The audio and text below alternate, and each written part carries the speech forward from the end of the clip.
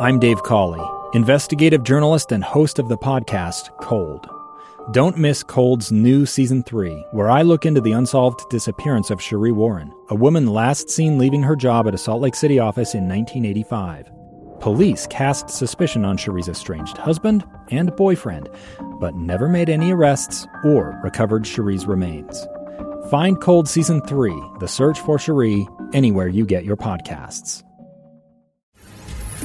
Inside Sources. Inside Sources.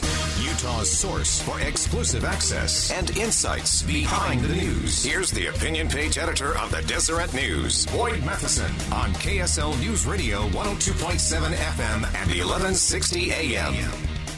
Welcome back, everyone, to Inside Sources here on KSL News Radio. It's fantastic to be with you today. Hope you're having a wonderful day out there. And I am Boyd Matheson, opinion editor of the Deseret News, and we're going to continue here in the fastest 60 minutes of radio I told you we were going to talk about a radical idea, an unpopular idea. And to bring that to us, we love to welcome to the program Representative Chris Stewart. Congressman, thanks for joining us today. Good to be with you, and after all, I am indeed a radical, right? So I'm going to propose this radical idea. And I love that. When I first saw the op-ed, and again, this is in Deseret News, Deseret.com. We've also got it up on our Facebook page today. Brilliant op-ed. And I thought, when I think of the word radical, Representative Stewart is the first person I think of. And so I've been teasing through the whole program this radical, unpopular, amazing idea. Let us have it.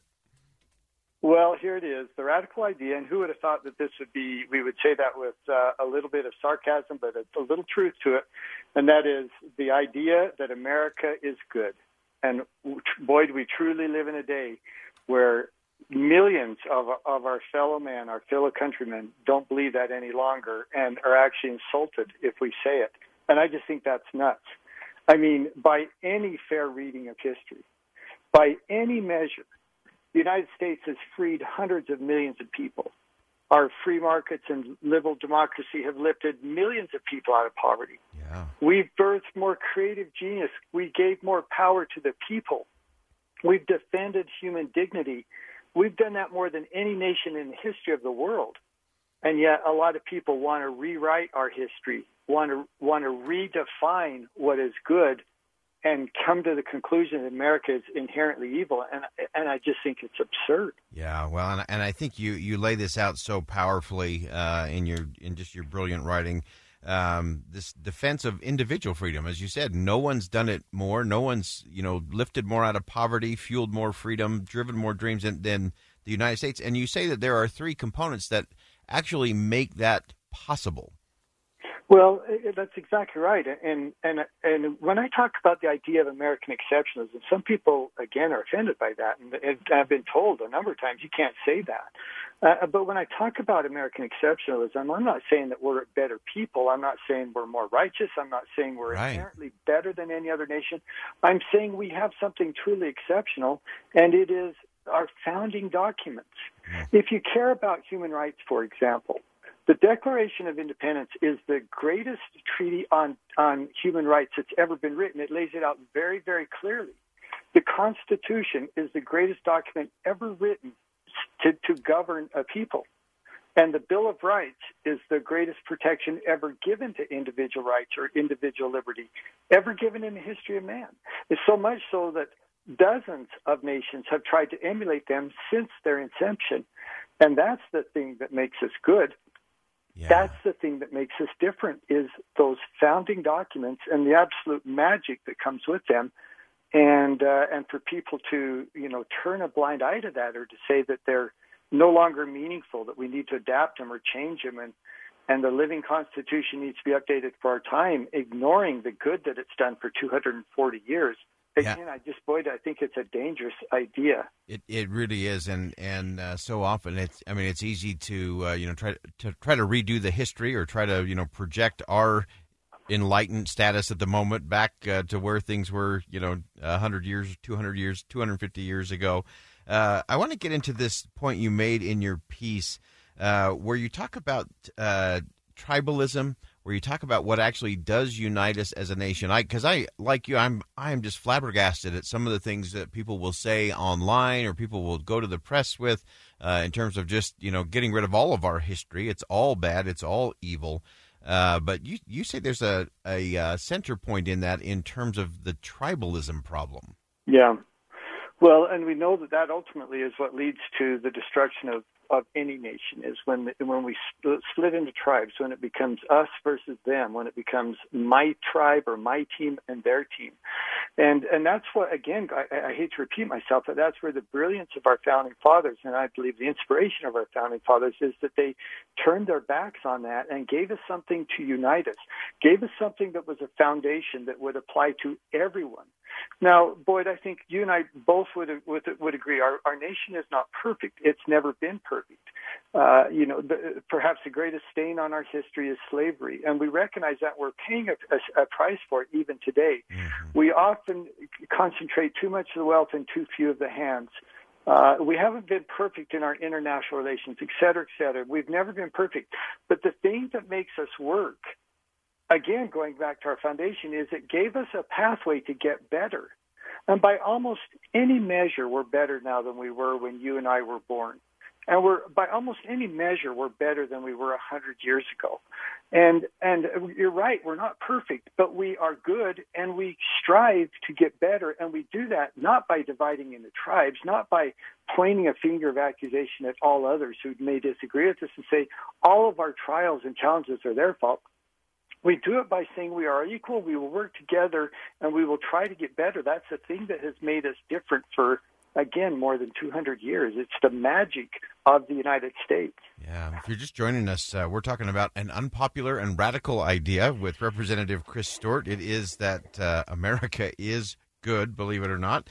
I love the quote from George W. Bush when he said, we're going to be judged not by what we've done or even by what we've left undone, but by what we are willing to do and do next. And I want to get into this last segment in your piece where you talk about our commitment to the process. You say we rally to liberty, justice, and equality. We salute the flag, never a king, party, or faction. American patriotism is the very antithesis of tribalism. Tell me just a little bit more about that.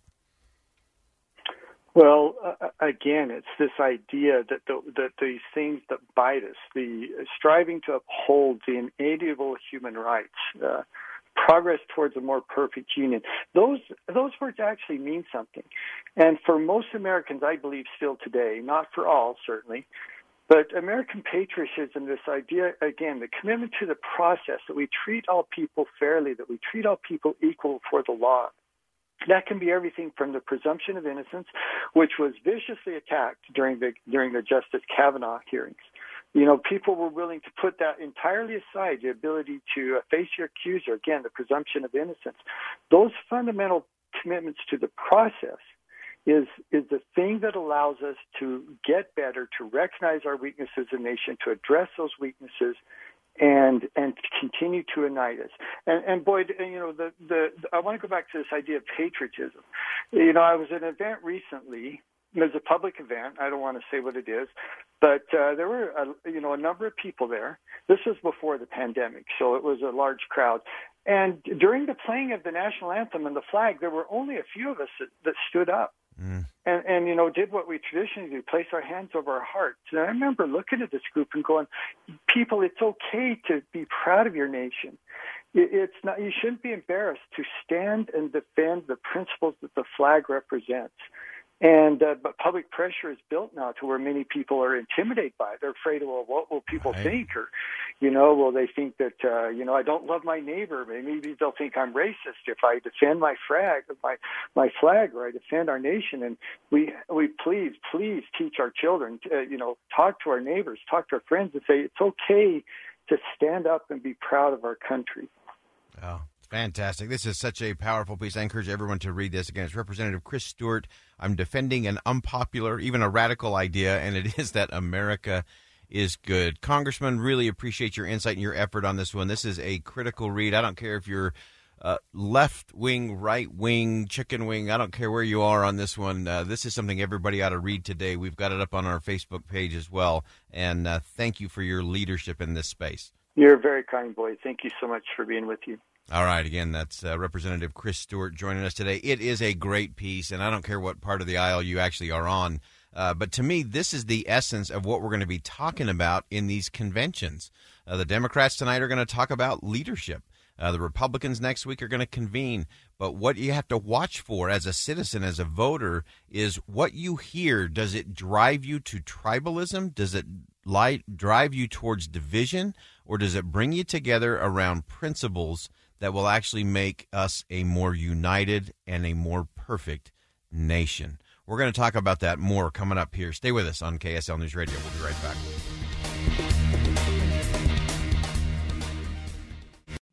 Two years ago, Americans watched in horror as a crisis unfolded at the Kabul airport. There's desperation and anguish. More than 80,000 Afghans have since arrived in America, but this story is still unfolding. I'm Andrea Smartin. In my new podcast, Stranger Becomes Neighbor, we'll find out what happens to these new arrivals in our communities. Who would help our newest neighbors? Follow us at kslpodcast.com, Apple Podcasts, or anywhere else you listen.